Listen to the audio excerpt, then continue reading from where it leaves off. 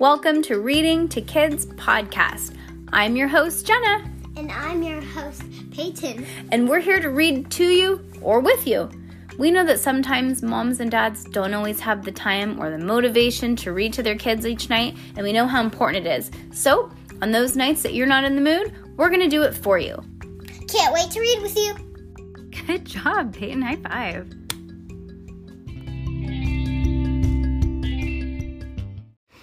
Would you rather have me puke at school?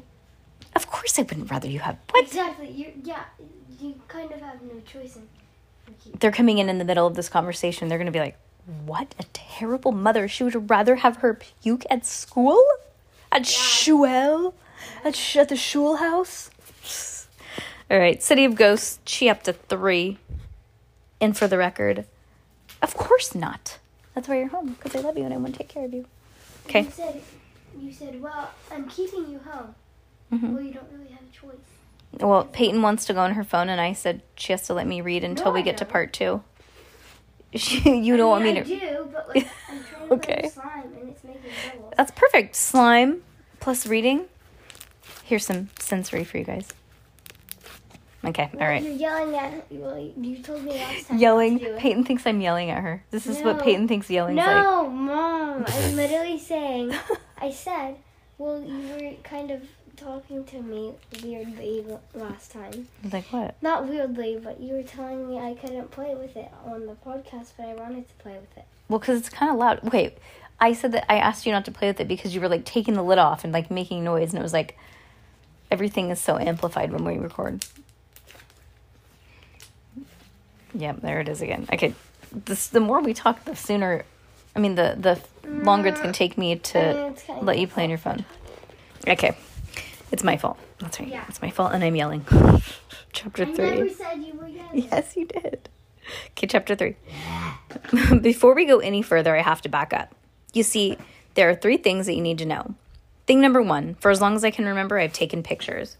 Dad says that the world is always changing, every second of every day, and so is everything in it, which means that you are right now is different than the you were when you started reading the sentence. Crazy, right? And our memories change too. For instance, I swear the teddy bear I had growing up was green, but according to my parents, it was orange.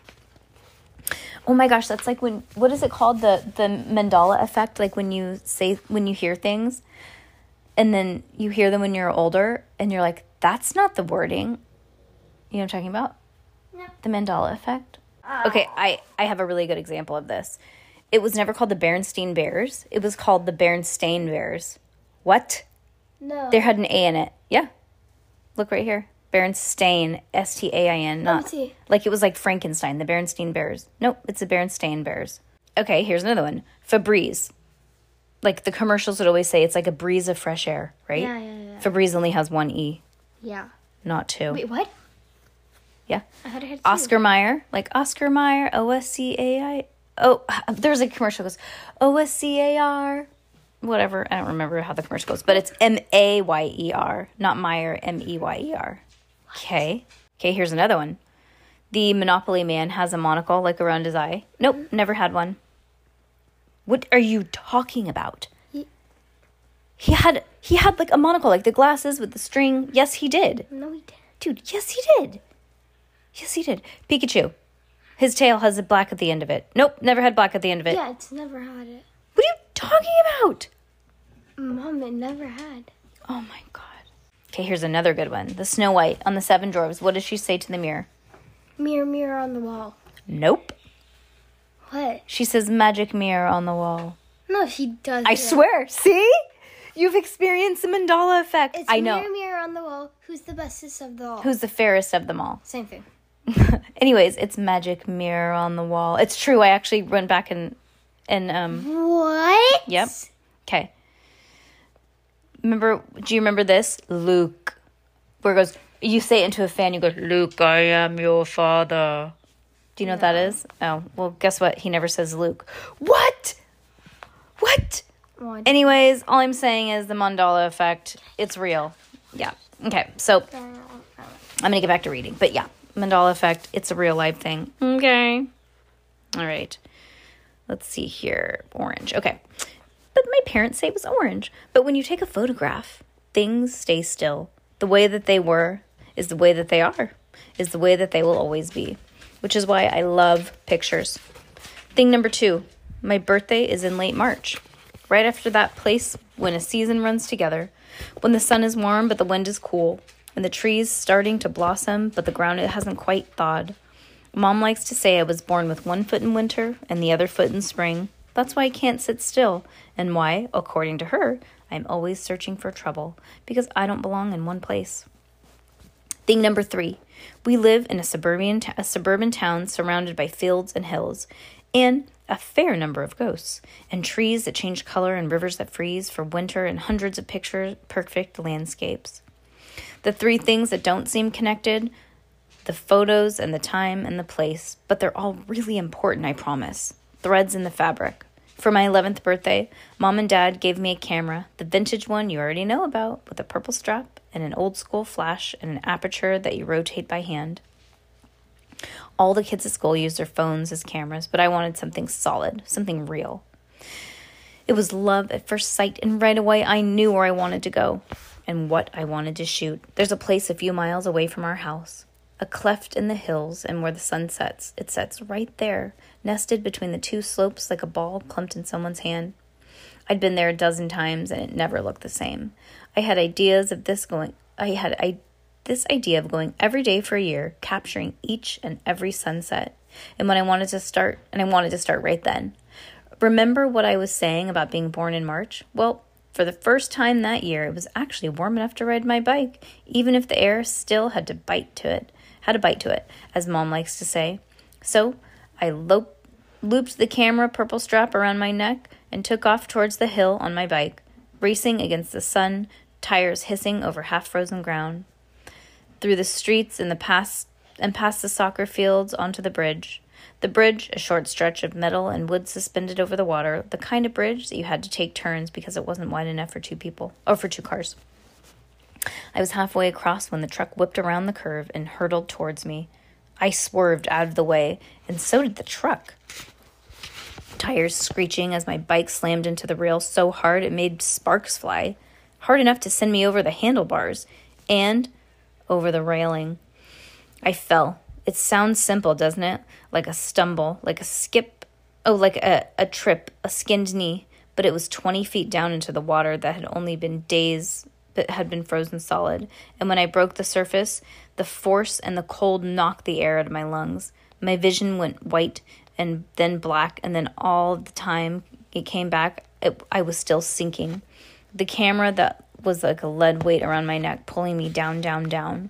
The river darkened, the surface above a shrinking ripple of light. Somewhere beyond the water, I thought I saw someone, a smudge of a person, all shadow. But then the shadow was gone and I was sinking. I didn't think about dying. Didn't think about exactly what the icy water in my lungs, pressing weight over the river, and even those things started to fade. And all I thought was, I'm falling away from the light. They tell you to go towards it. And I tried, but I couldn't. My limbs were too heavy. There was no air left. I don't remember what happened next, not exactly. The world did a kind of a stutter, like when a movie freezes or gets jammed, skips forward, and then I was sitting on the riverbank, gasping for air as a boy crouched beside me, in jeans and a superhero shirt, his blonde hair sticking up as if he'd run his fingers through it. That was close, he said. At the time, I had no idea. What happened? I asked through chattering teeth. You fell in, he said. I pulled you out. Which didn't make any sense because I was soaked through. But he wasn't even wet. Maybe if I hadn't been shivering so hard, maybe if my eyes weren't arching from the river, maybe if my head wasn't so full of ice, I would have had noticed that a strange gray pallor. The way I could almost see through him, but I was too tired and too cold. I'm Jacob, he said. Cassidy, I said, slumping back onto the banks. Hey, he said, leaning over me. Stay awake. I heard other voices, and then the slam of a car door and the skidding of boots down the half-frozen bank, the distant warmth of someone's coat. But I couldn't keep my eyes open. When I woke, I was in the hospital bed, and Mom and Dad were there, their hands so warm on mine. Jacob was there too, sitting cross-legged in a spare hospital chair. It didn't take me long to realize that no one else could see him. My camera was on the bedside table, the purple strap frayed and the viewfinder cracked. It was damaged but not ruined, changed but not destroyed, kind of like me. A little special, a little strange, not quite alive, but definitely not. I can really... I think she was going to say dead. I mean, I can really die. Can someone really die if they don't end up dead? Are they really alive if they come back?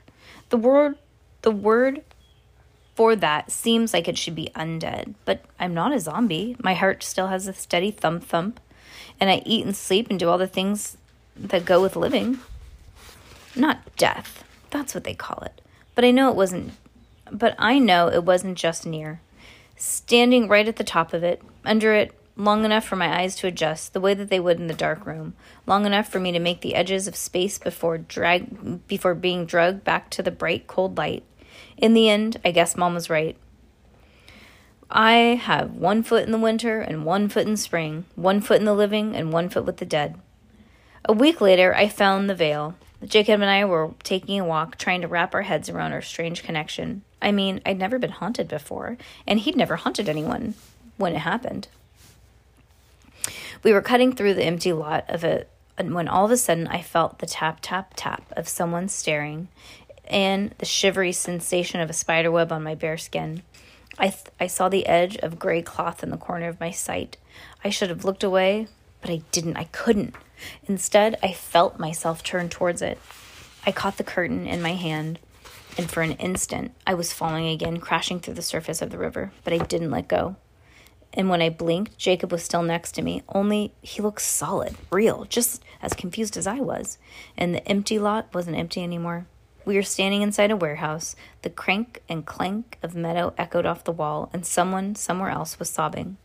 The veil itself didn't scare me, but that sound, the sense of me walking into someone else's life or death, scared me, and I pulled free at that place as fast as I could, wiping the veil as if it were spiderwebs being stuck to my clothes.